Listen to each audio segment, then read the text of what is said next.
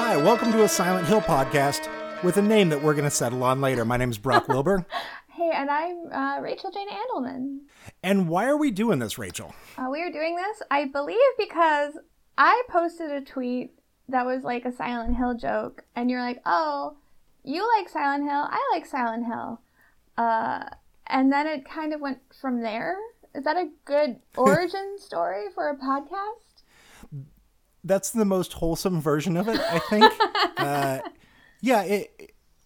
It wasn't just one. It was like over a series of months, you just kept having these very specific Silent Hill like tweets about things. And then I came to understand that you watch like the long play videos of these, but you don't necessarily play them, but you were really interested. And I was like, well, fuck, I'm really interested. And a thing that I think that has been bouncing around my brain for the last couple of years is like, I should write like a Silent Hill book and go through all the games and do this. And then I was like, I don't know who that's for, because out there in the internet world, there are some people, which hopefully we'll have them as guests at some point, who really break this stuff down and do so much better about it. And they get into like Jungian psychology and stuff. And I'm like, my level of understanding, I'm not that fucking smart. Yeah. But talking to somebody else that is also funny and attempting to go through these things is really interesting to me.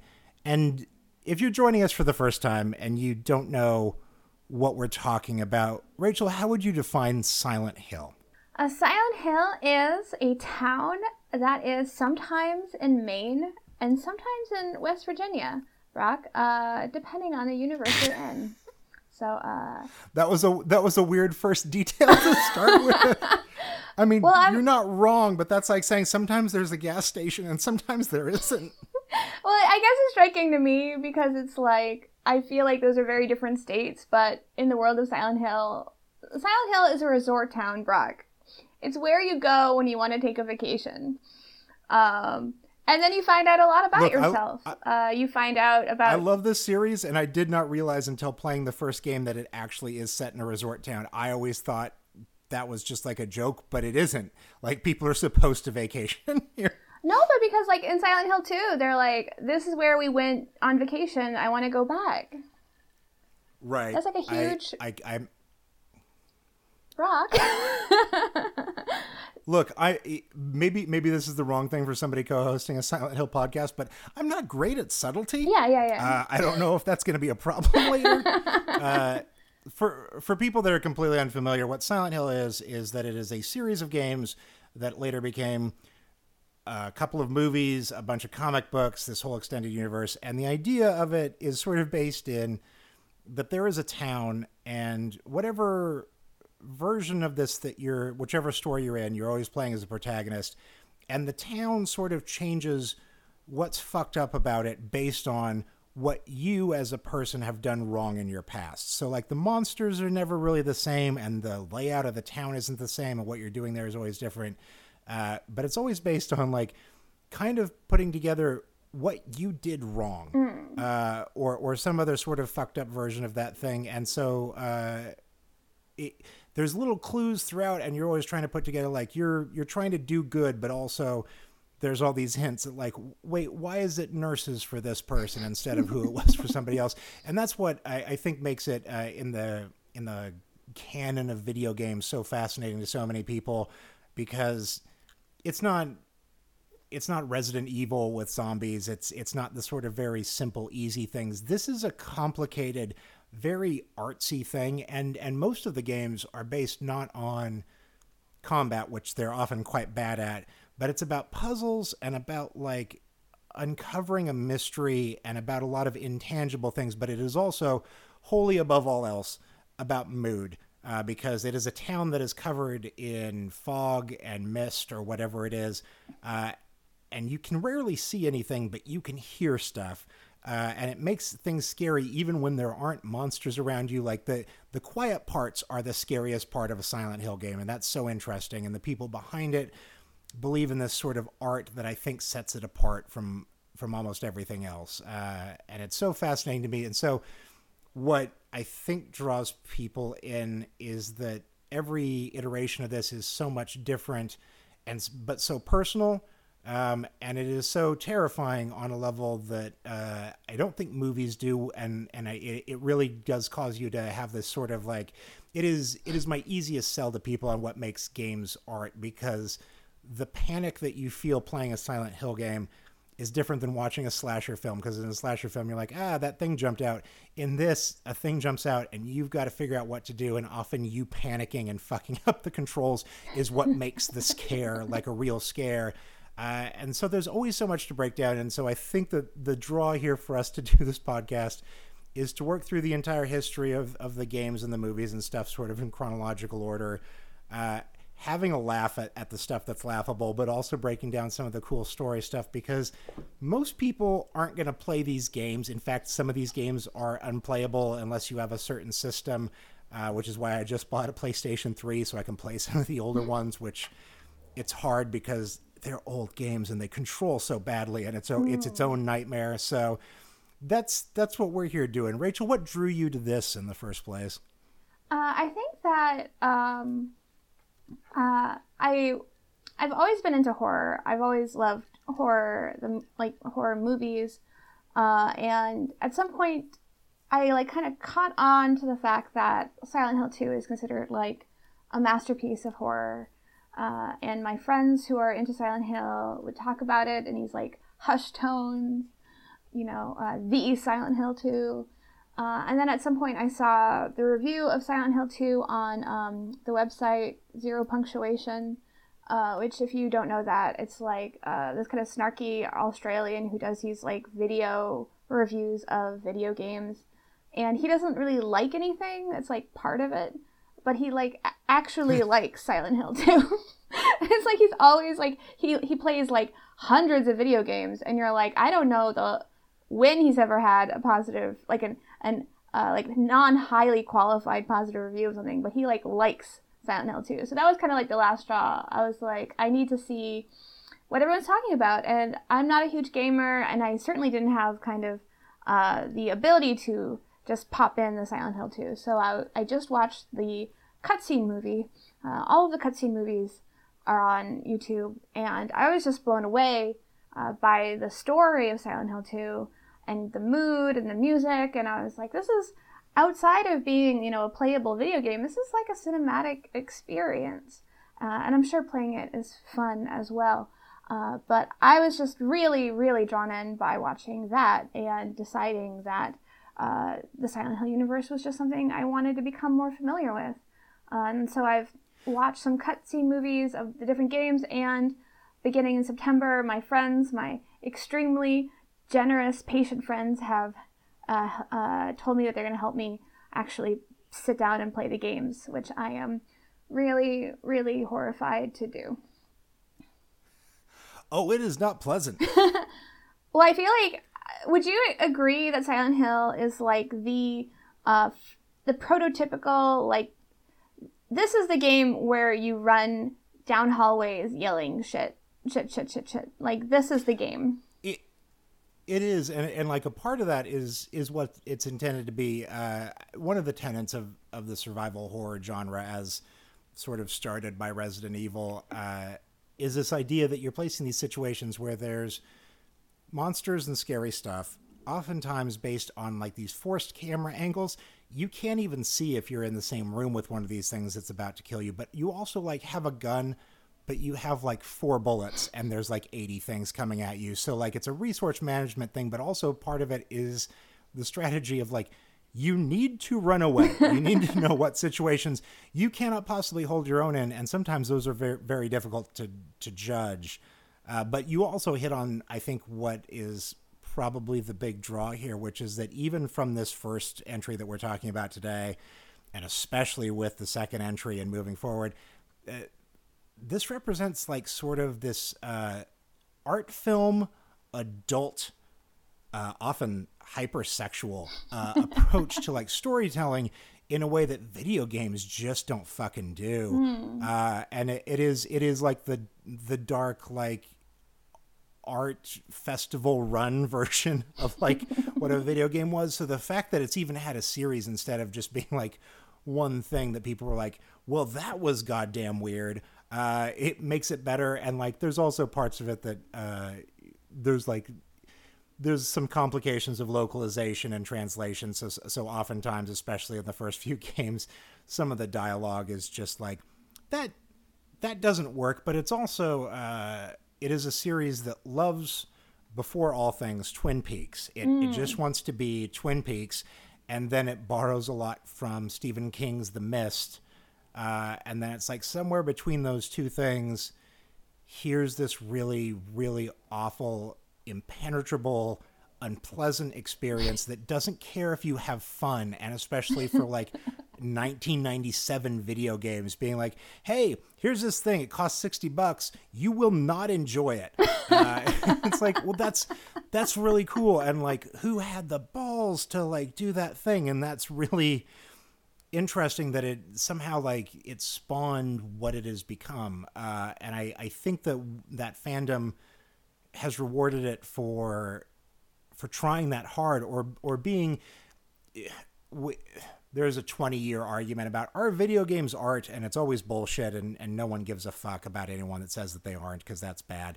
But this is one of those things that's like, video games are art. Like this is a complicated, like especially if you look at Silent Hill 2, this is a complicated 20-hour story that, and the zero punctuation review that Rachel has brought up by Yahtzee Croshaw brings up a later Silent Hill game.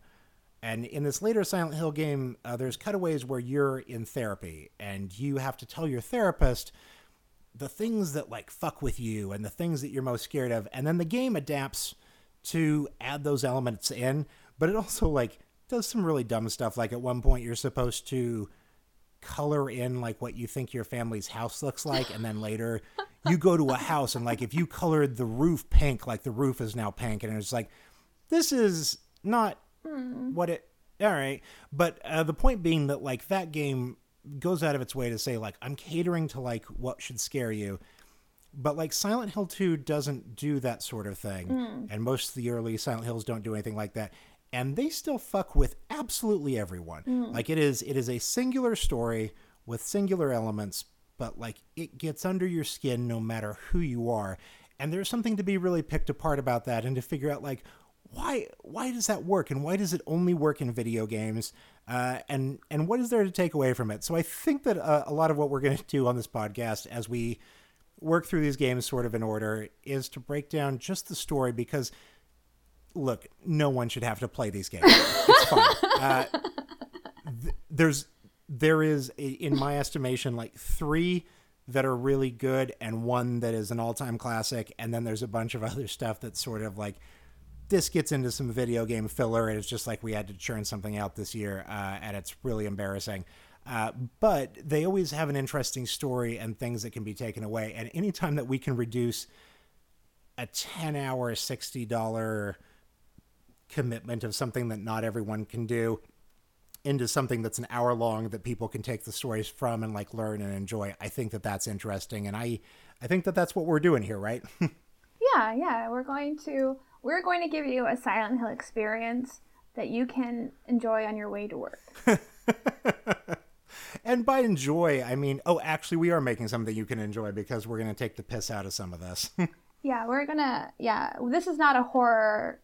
Like, we are not scary. This podcast is not meant to scare its listeners.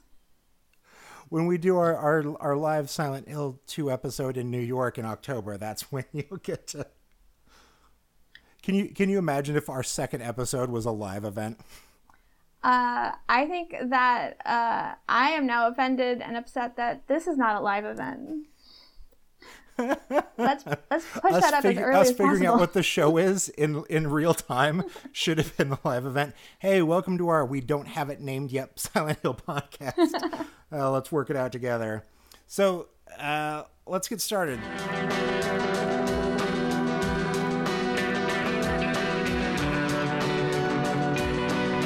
This is Silent Hill 1. Silent Hill 1 came out in 1999. It came out on the original PlayStation console.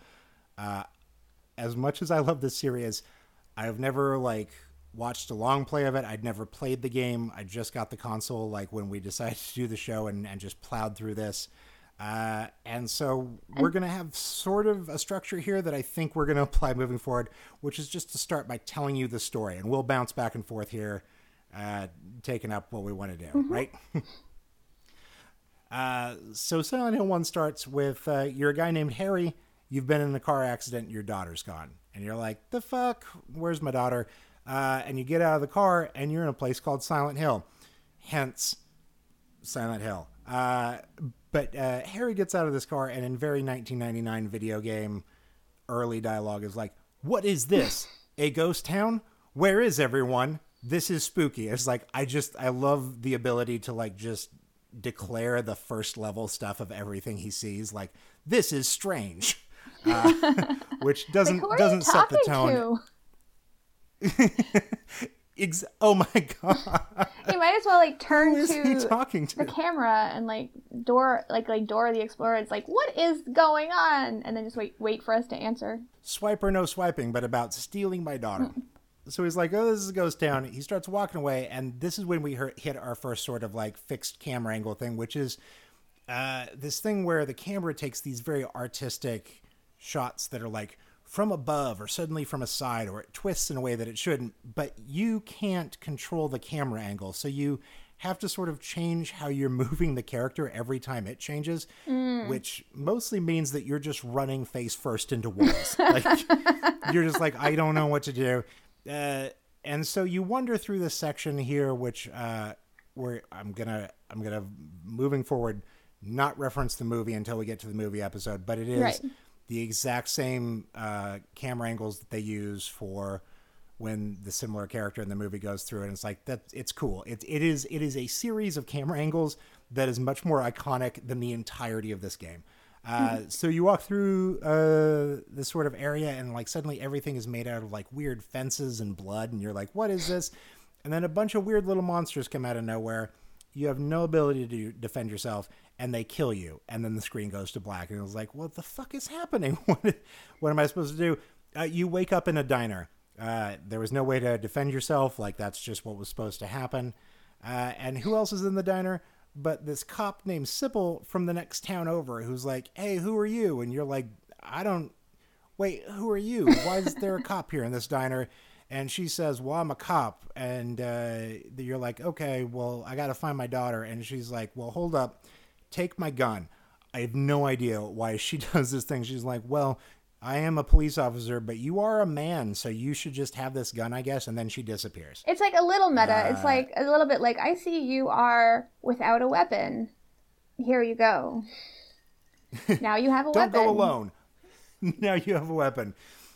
What happens next is that there's like a broken radio in the corner of the cafe, and you walk over to it because it starts making noise. And as you pick it up, a window at the other end of the cafe breaks, and you're like, what's that? And then a giant bat monster breaks through a window right next to you. It's one of the greatest jump scares in video game history. It's so unexpected. You use the gun to shoot the bat monster, but essentially the gameplay thing that is opened up is that you have this radio, and every time a monster is near, the radio lets you know, because it just lets terrible static out, which is one of the most horrifying like device choices in the history of games. Like, you can't see what's coming for you, but you can hear like a and you're like, okay, well, whatever's happening is bad right now. Yeah. And can I just add that I looked it up, and the screaming pterodactyl monster is the only monster besides the boss fights that you cannot just run away from. Like, if you try to run away from it, Harry will say, I gotta go finish killing that thing. Because it's really? He has a sense of honor? Like, he has to go like, look, I'm OCD. I've got to kill 100% of these monsters I've met. I think it's just like it wants you to know how to kill a monster. So it's just like, you can't leave until you get at least one, but then you can avoid them after this. It's an interesting point, because he does start right next to a door. I can't believe I never thought to just be like, open the door. And then you're outside. Yeah. It's over. So then you leave the diner, and you're out in this town. And Silent Hill is covered in this fog. You can't really see more than a few feet in front of you, but you have this map, and the map tells you to go to these places. And as you explore the town, you find that like large chunks of it, there's just roads that go to these giant empty canyons. Like there's no way through those things, so you have to run through back alleys and so on and so forth. And at some point, you start running into dogs that don't have any skin, and you're like, "All right, what's up, dogs?" That's not great. And the next big like plot point that happens is that you find your daughter's notebook, and there's a page torn out of it that just says "to school," and you're like, "I wonder where she went." And you're like, "Well, my God, okay."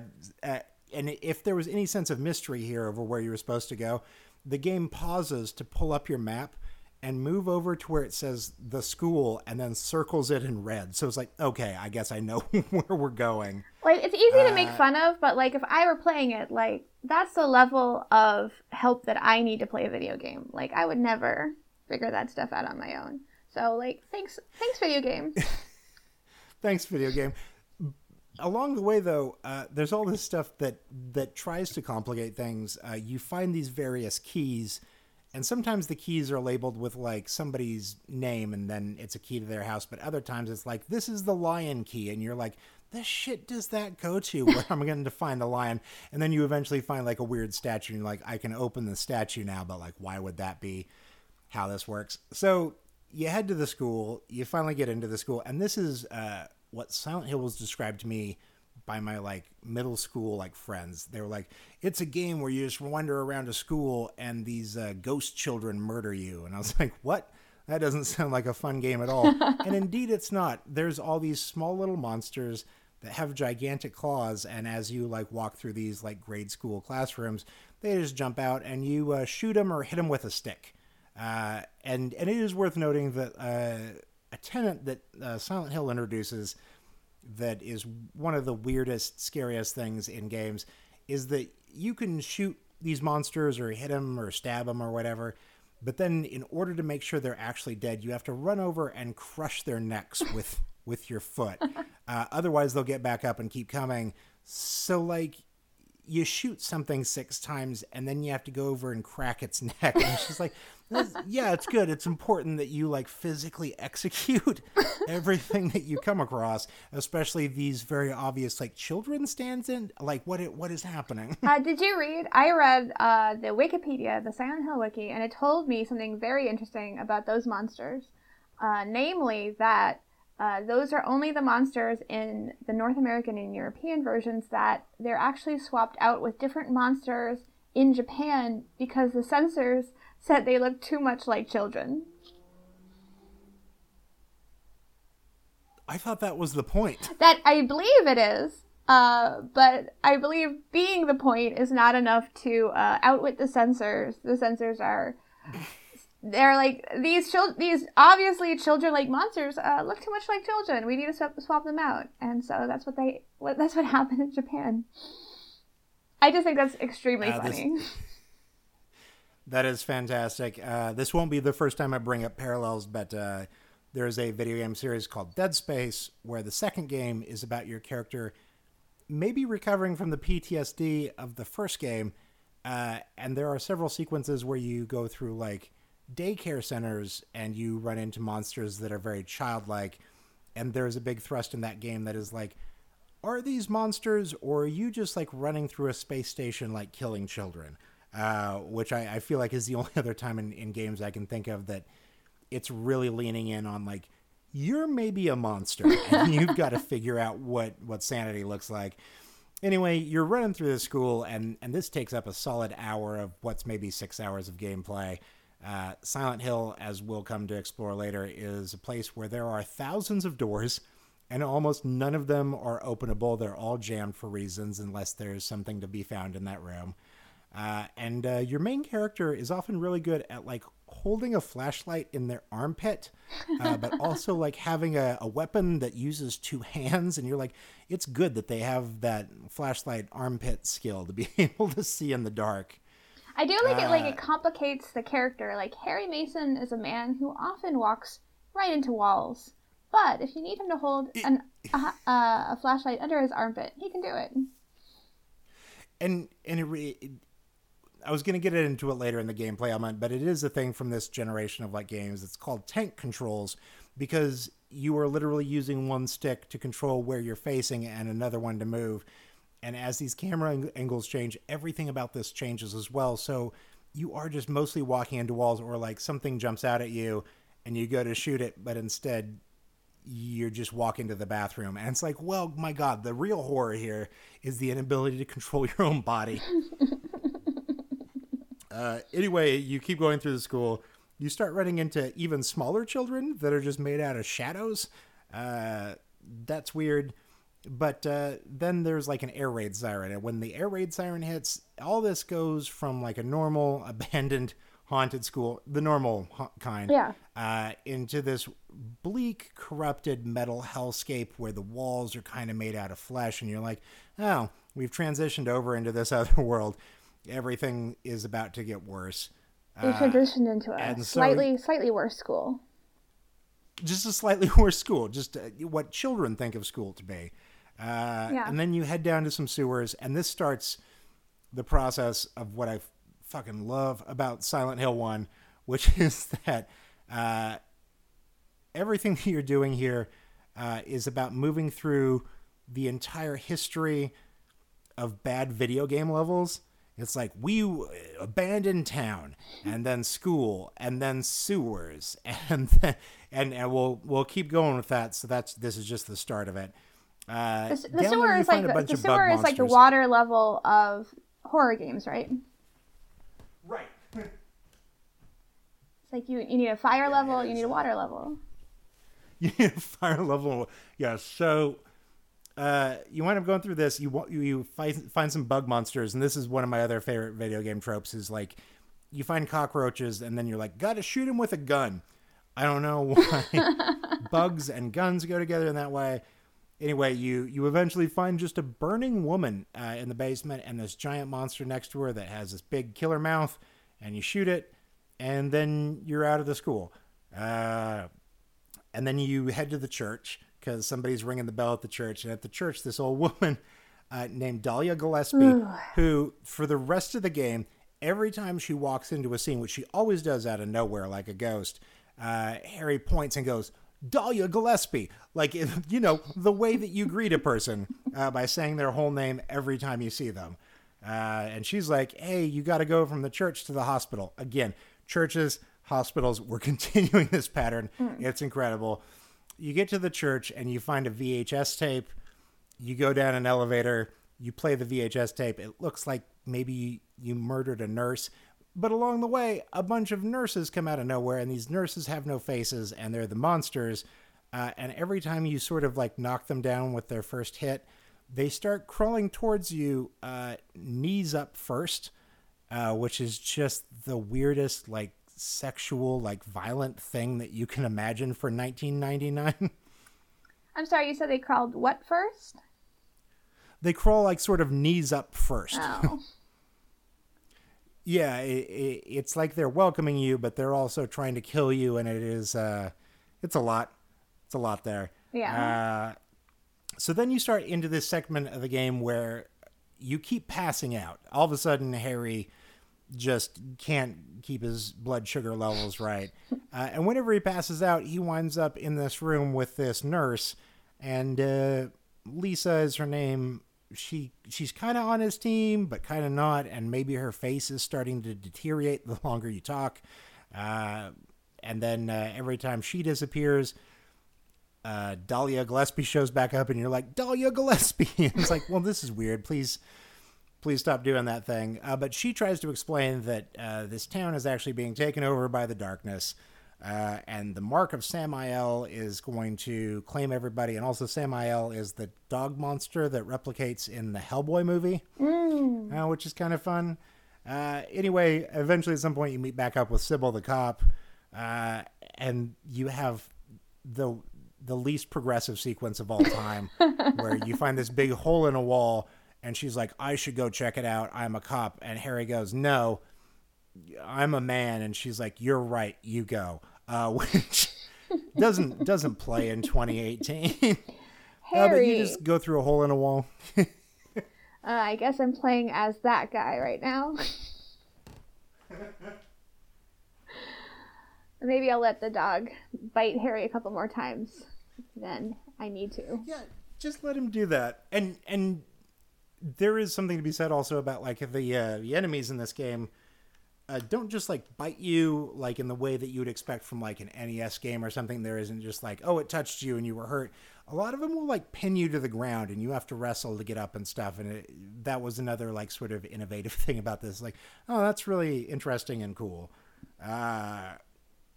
Anyway, you're kind of being horny up on this nurse who keeps disappearing. But the world around you keeps getting worse and worse, and by the time you get out of here, the streets of Silent Hill are completely gone, and they've been replaced by just these chain link fence things with like darkness beneath them, and it's dark out, and my God, it gets so bad so fast. And I was like, wow, that is like still years later, just such a really effective thing. Like the world is left, and you are in actual hell, and that's so weird. You move from here to a mall. Again, just a haunted, abandoned mall. We are just checking these locations off. Where there's like a Virgin Records, but there's a wall of TVs that taunt you with like a video of your daughter being tortured. And I was like, that's a bit much. The floor falls out from under you, and you wind up in this like sand pit where there's this like dune sort of worm thing that you have to shoot. And when you think it's dead, it comes back to life and like runs away. And this sort of continues a theme that happens throughout the game, especially in boss fights, where you never really beat anything. Everything just sort of slinks away, and like it's definitely still alive and it can come back at any time. And there's no victories to be had here. It's a bleak game. I appreciate that. So you move from there to an abandoned police station, another great location. And then from there, you're sent to Bachman Road, which is named for Richard Bachman, who wrote The Mist, Stephen King's side name. But also, like, you're picking up also on the Twin Peaks themes by this point, because Harry is, of course, named for Harry, who is the sheriff in Twin Peaks. There's all that. And then you fight a gigantic moth monster. And the moth monster, like the dune worm, you don't really beat him. Like at some point, the air raid siren just goes off, and then it vaporizes into light, and you're like, all right, well, didn't really do that. So then you head to the sewers. Another weird level. This first game doesn't have a lot of the same like heavy thematic stuff throughout as the others do. It has these little chunks of stuff, and then in the interim here, there is video game. Time to go to the sewer. It's just like, and that's why you got to head to the sewers. And like in later games, it'll be like, because that's your dead wife's favorite place to go. And you're like, why did she love the sewers? But I guess I can't argue with it. At least it tries to like make some of this work. This is just like a run through of every B horror location that ever existed. And you're like, yeah, I guess we'll go with that. And it's like implied that everyone is dead, right? It's implied that everything is empty because everyone died. Right. So they're just like, oh, you think there are living policemen? Well, let me put your mind at rest. They're dead. Right. So what happens from here is that you finally go into sort of the old resort town area of Silent Hill. And the problem here is that it's also called South Park. Which I don't know how many references they tried to fit in here, but like it's 99, they knew what they were doing. And that was a reminder, like I mentioned before, it's like, oh, I keep forgetting that this is supposed to be a resort town, because it's just awful. Everything here is quite bad. I don't know who's taking the vacation here. So you get to the amusement park. Amusement park is like what I thought would be the last of the locations that like, yes, that's definitely haunted. And then you get onto a boat, and of course the boat is haunted too. And out of nowhere, every like living character that you've met in the game up to this point just shows up, and they're like, well, you gotta go try to save the girl. And he's like, yeah, that's what I've been trying to do. I'm just looking for my daughter so I can get the fuck out of here. I don't care about the weird darkness or whatever else you guys have going on. You keep talking about magic spells. Like none of that makes sense to me, which I appreciate the realism of that. And even in this scene, he points and he's like, Dahlia Gillespie, when she shows up on the haunted boat out of nowhere. so he's walking out into the amusement park, and a little ghost girl named Alessa is out there, and he tries to run up and grab her, and he just fucking face plants into a ghost force field, and then he does it again. It's one of the funniest things I've ever seen. I can't believe it isn't a meme or a gif we go to all the time. He just keeps running face first into the ghost shield. Well, because at first you think it's like when you like the ghost like pushes you back, but then you realize he's just walking into a wall, and you're like, that's much better. Yeah. And after an entire game of walking into walls constantly, I was like, yet again, here we are. So what comes from this is a dumb series of events, but we finally get the plot spelled out to us, and that is that Dahlia Gillespie's daughter, Alessa, is this girl that had a power, and they tortured her, and they tried to get the power out of her, and it didn't work.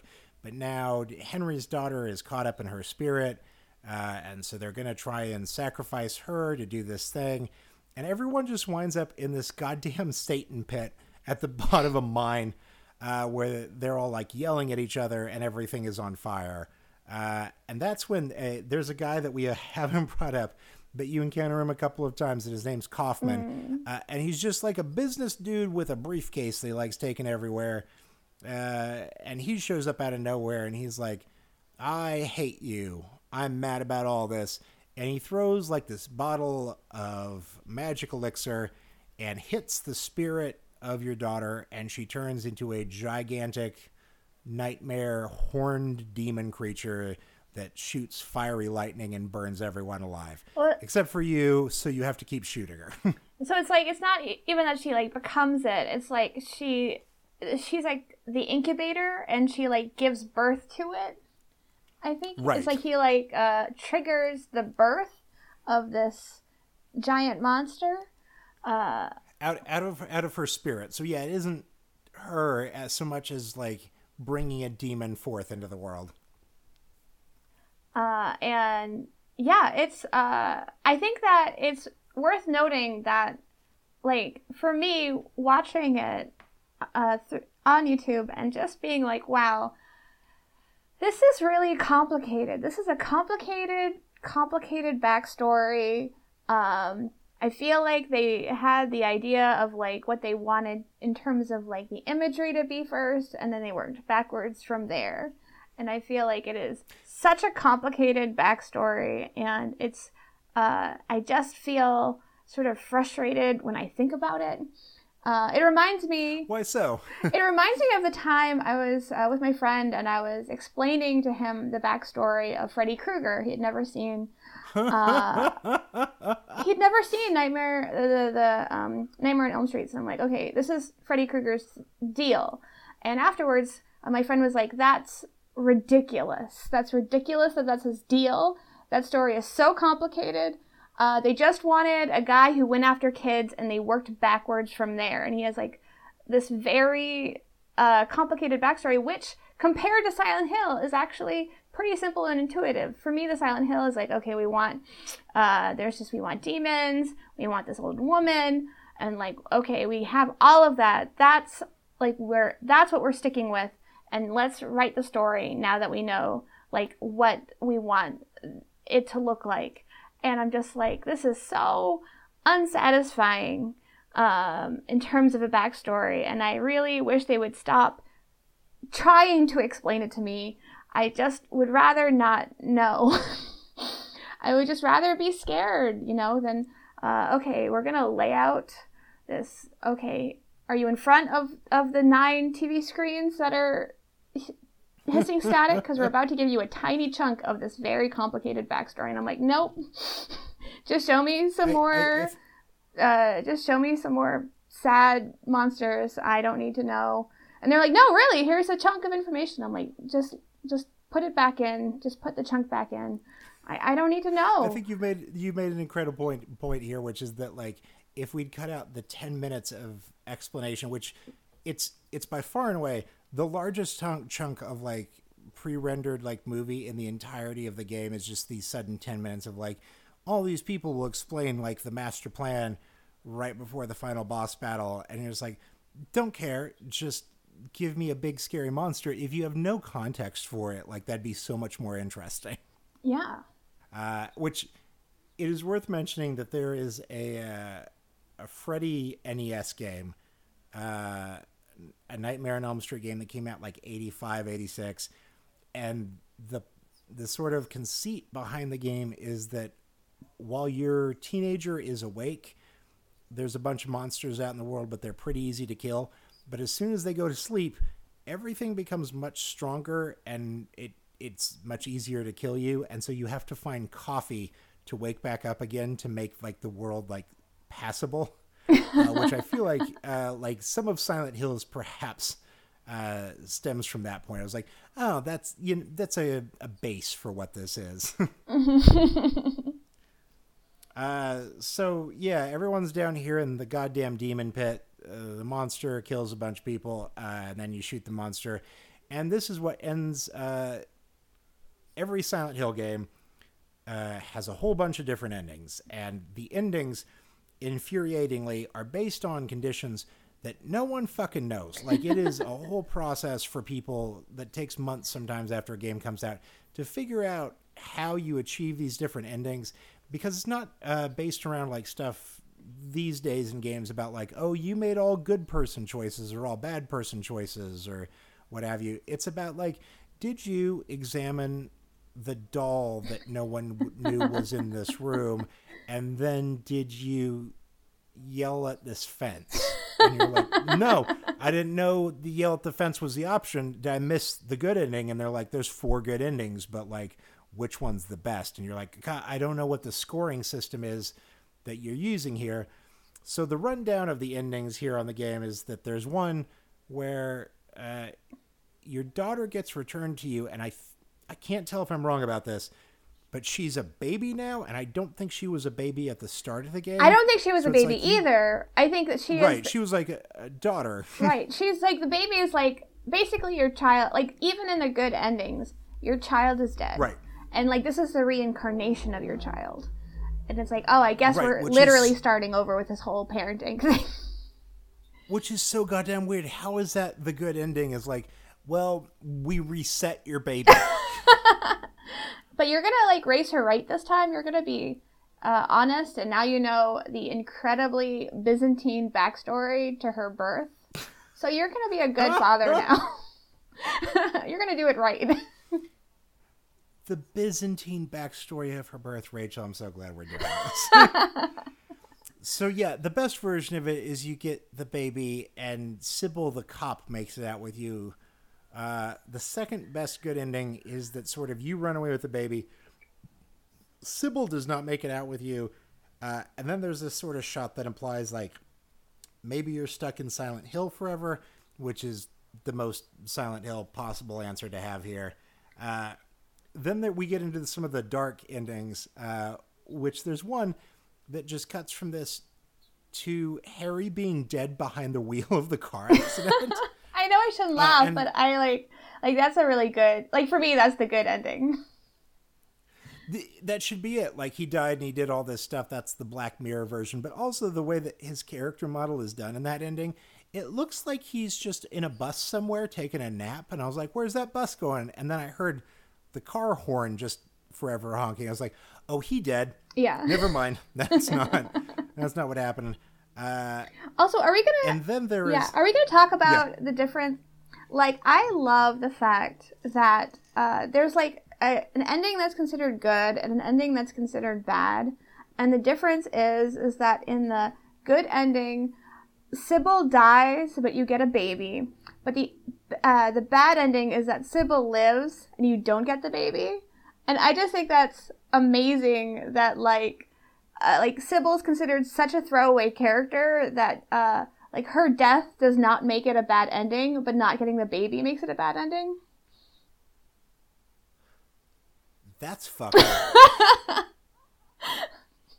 It's like, what about Sybil, you guys? It's like, she should... Sybil, the only other protagonist in this story. I know. And like, no one, like, I was reading, again, the wiki on her character, and no one can agree whether her living is considered canon. Like, the creators don't care. They're like, whatever. Sometimes she lives, sometimes she doesn't. We don't care enough to make a decision about whether that's canon. And I just think that's like that part makes sense.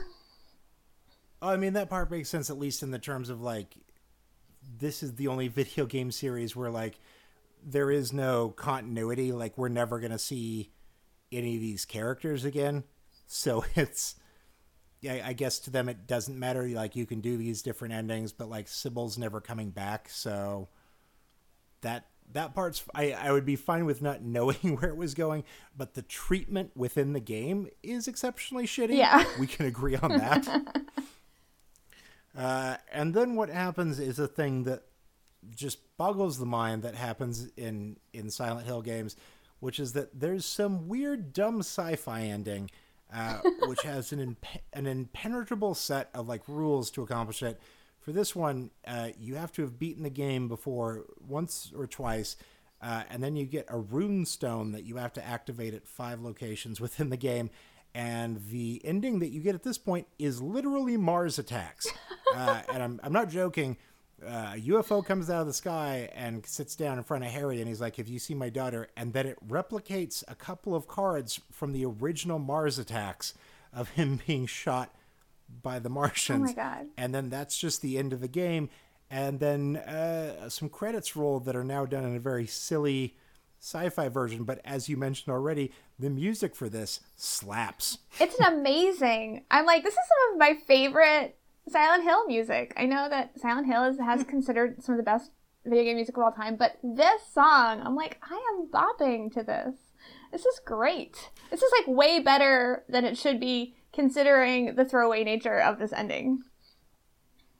And I've always been like kind of down on these weird joke endings, but in revisiting this first one and playing through it, I think what I took away from it was like, oh, this must have been like a fucking miserable production process. Like, you come into work every day to make the saddest thing you can possibly make. That's like scary, but also like you've played Braid, right? Or have you seen that? I've played parts of Braid. Right. So like the creator of that, like it's a game that's very much like Mario Brothers, but there's a time control element. There's little weird like hedgehog creatures and dudes walking around, but every time you like jump on one of their heads to knock them down, they make like the saddest little sound. And inevitably you put together through the narrative of the game that your character, I guess just like Silent Hill, is actually like the bad guy. Like, you're an abusive like boyfriend and you're a real piece of shit. So like all these little creatures that you're taking on along the way, like it hurts them for you to kill them. And like that, it's very much true in Silent Hill. Like, you have these creatures that they're not monsters that are happy to be monsters. Right. They're not like the Wolfman or Dracula. They're some nurse made out of like haunted doll parts that every moment of existence is hell. And so they want to be killed by you, but they also are just fueled by anguish. Like, none of this is fun. It isn't fun to win, and it's impossible to win, and it's not fun to lose either. It's just sad. Every part of it is sad. So it's like the idea of like coming into work and one day being like, you guys, what if a UFO came about at the halfway point of the game on your replay and just shot you? You die. Aliens are real. And then we just play the fucking rockinest song that we've got. And it's like, you know what? We're going to take a Saturday. We'll work for free to put that in. That's like a real morale booster. Emotionally. It's the morale booster to work on that ending. I hope that this is a bit that we continue throughout the series. It's like, hey, what do you think made people feel good to work on this thing? Yeah, I would definitely say that, like, just like a fun credits of just like destroying Harry with their alien zappers and then just composing that slapping music is like, this made the last 8 or 10 months like really worth it for me. It's a good cap. So this is the section of the show where we'll get into like what the gamic elements are of this. And this is the earliest game in the series, so this was just a living hell to play through. I just hated every second of it, but I was like, I'm glad I did it. And there's part of this show that I was excited to do because, like, there's a bunch of games in this series. I've played like half of them, but like I consider myself like a huge fan. And like if I was a Star Wars fan who'd watched half the Star Wars, I'd be kind of shit at what that is. So like this is an excuse to finally do like games that I know won't be fun, but I think it's important. So this was God, it's just a real flashback into like unpleasantness. And I was texting Rachel through the whole thing. I was like, yeah, this is like, and I just got like a 4K TV because I got a new job and I was like, I spend all my time watching TV. I should have that. But watching 1998 PlayStation 1 art on a 4K TV is like burning your eyeballs slowly. So it was horrible in that way. But also like you have a gun that has a couple of bullets per like reload, and then you have to go into a menu and like manually reload the gun. Unlike like modern games where like when you're done shooting the last bullet, your character just reloads the gun. It's about managing. Can I tell you that bullshit. Can I tell you like when I started watching, I was shocked. Not even like at the quality of the art, but the fact that is like when I checked, I'm like the difference in year. Silent Hill 1 was released in 1999. Silent Hill 3 is released in 2004. So right. So like having watched like Silent Hill 3, I'm shocked that 4 years earlier, like this is what it looks like. I'm like, these guys, like there's nothing attractive about these characters outside of the cutscenes at all. They're just like jittery pieces of garbage. I was a little shocked by that too. And the weird part of it is that like, so I just wrote a book about the video game Postal, which is from '95, and it's fucking awful. I hate it, and I hate everyone behind it. But it's from a period in PC games that extends back even a few years before that, because my God, was it not a technical marvel on any level. But it was based in this sort of game design philosophy where you'd have these hand-painted backgrounds and then like things moved on top of it. And the next couple of Silent Hill games are based very much in that, where like everything just feels like this beautiful, serene, insane watercolor portrait that you happen to be walking across, and occasionally things make you bleed. And it's like, that's so fucking cool and interesting, and Francis Bacon has come to life to haunt you.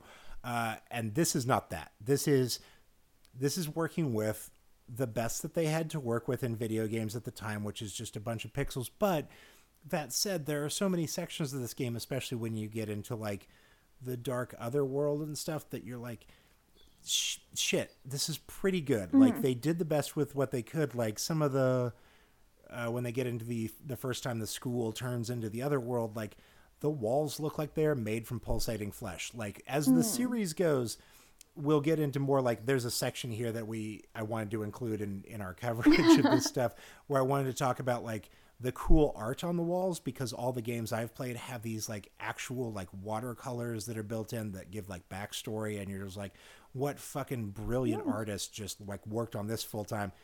That's not here. That's not a part of Silent Hill 1. Silent Hill 1 is like, can I not die because I kept facing the wall while something with wings just beat the shit out of me? Can I tell you something that I appreciate, though? I appreciate when you're like, even on day one, they got those flesh walls down. Team Silent was like, guys, we don't know how to make it. We don't know how to do the paintings yet, but we are on making those flesh walls. Day one, they're on it like that. I love that that's the first thing that they master, and everything comes after that.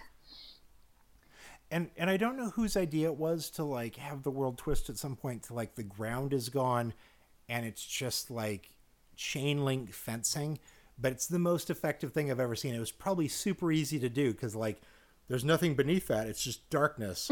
So all the walls, not just the floor, but like the walls everywhere you go in Silent Hill at that point are just chain link fence. It just looks like somebody's bed spring, and occasionally like a bat flies out of it. And you're like, this was really effective. Like this is the best use of things at the time. And it's overwhelmingly still effective. It's so cool and interesting.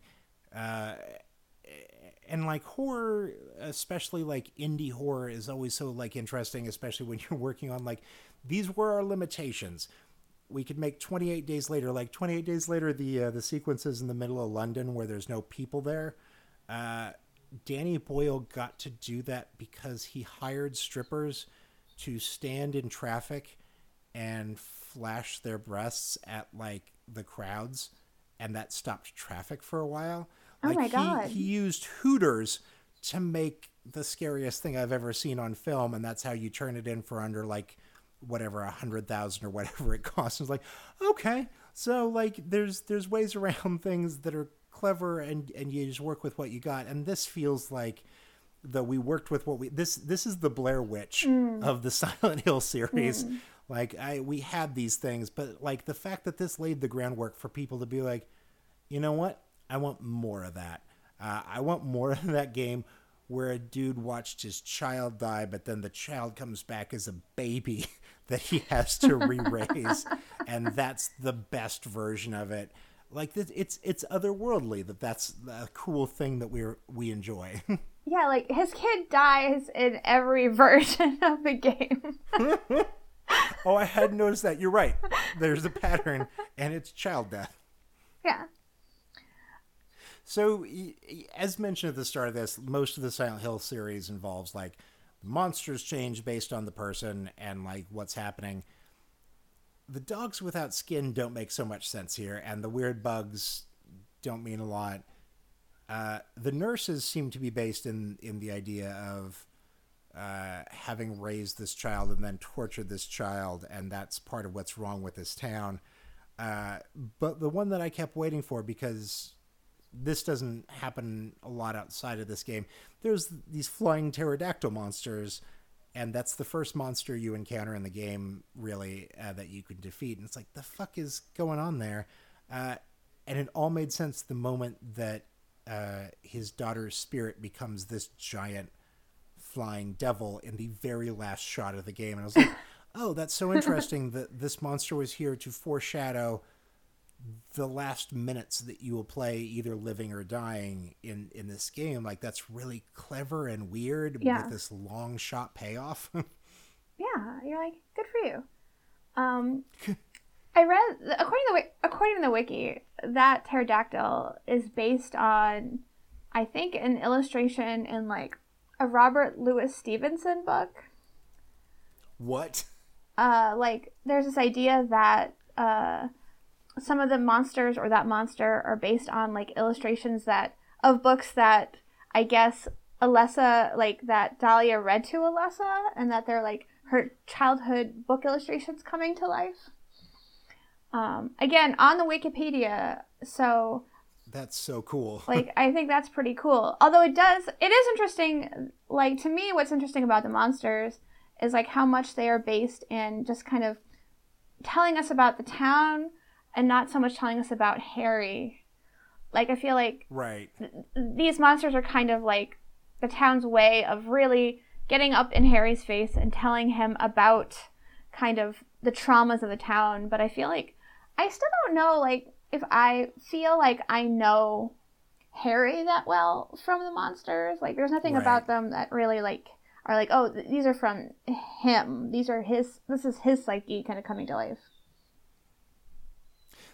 And that feels like this is episode 1. This is figuring out like how to be scary, and what starts in Silent Hill 2 is like, oh hey, white boy, did you know that you're actually the source of all the wrongs in the world?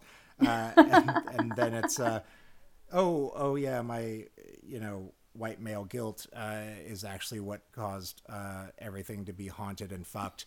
And then from there they learned like, oh, it's really interesting to have a protagonist that's also the bad guy.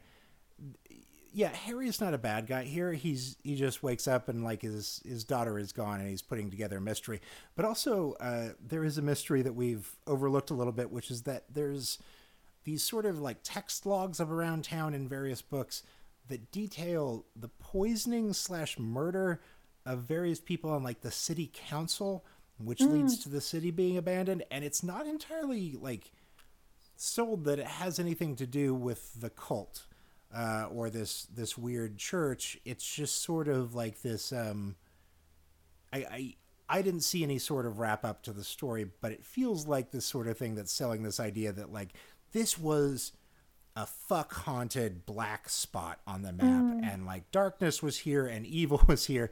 And there's a lot of like, it's a very Stephen King Needful Things sort of like, Castle Rock isn't doing so hot right now. And I found that very interesting because I'd never known that thing was there. So in playing through, it was like, oh, there's stories about like in the hospital, like, oh, the police chief died, but like, I don't think he was murdered, but he's definitely poisoned. And you're like, what is this separate storyline that it definitely doesn't involve Dahlia or anybody else? It's just like everyone here got murdered by different means, and maybe at some point that's what leads to like, maybe it didn't need the darkness to take over town to like kill everybody. Maybe at some point everyone was like, I should leave.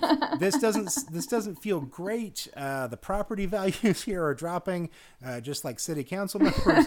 I just shouldn't be here.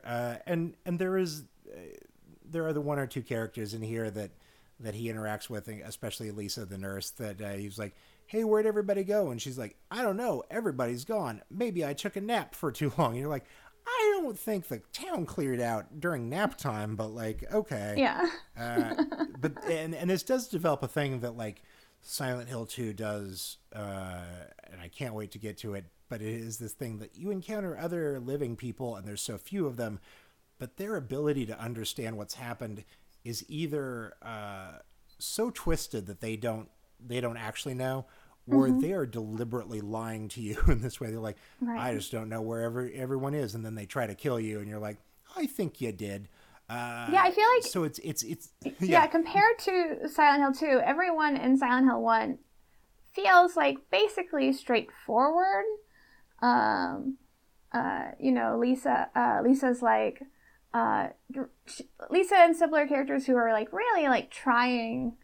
just to tell you what they know. There's not the sense of dissembling. The only character who kind of dissembles or feels sort of seedy, I guess, is Kaufman. He's like, give me back my red vial. And you're like, didn't I just literally save you? And then Dahlia's like, just gibberish. She just is gibberish lady. I'm like, I don't understand what you're saying. So like nobody's like a real like cool character. Nobody's like a real slick character in Silent Hill 1. That's excellent. That's really good. Dahlia is just pouring lore out of her mouth, and you're like, hold up, give me like one story to work with here. This is a lot. She does. It slips over into like, maybe I lied about everything before, and I just want to murder the ghost of my daughter's ghost. And you're like, you gotta go back 4 steps. She's like, I've tricked you. And you're like, I literally don't know what's going on, so how can I be tricked?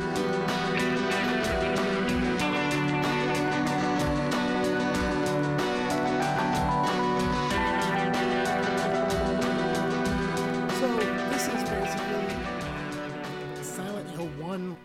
So is this unfair to be like, I guess when I think of Silent Hill 1 is more like how in the 50s there's The Thing from Another World, and then in the 80s John Carpenter does The Thing, and he's like, what if I take that initial like seed of an idea and just shove a billion ideas into it, including philosophy and very complicated things and stuff that like I won't answer. And that feels like what maybe the jump from 1 to 2 is. And this will be an interesting problem maybe over the course of what we're doing, which is that the second entry in what we're covering is what we can all agree on is art. And then other things followed up that are better and lesser, but like we peak right out of the gate.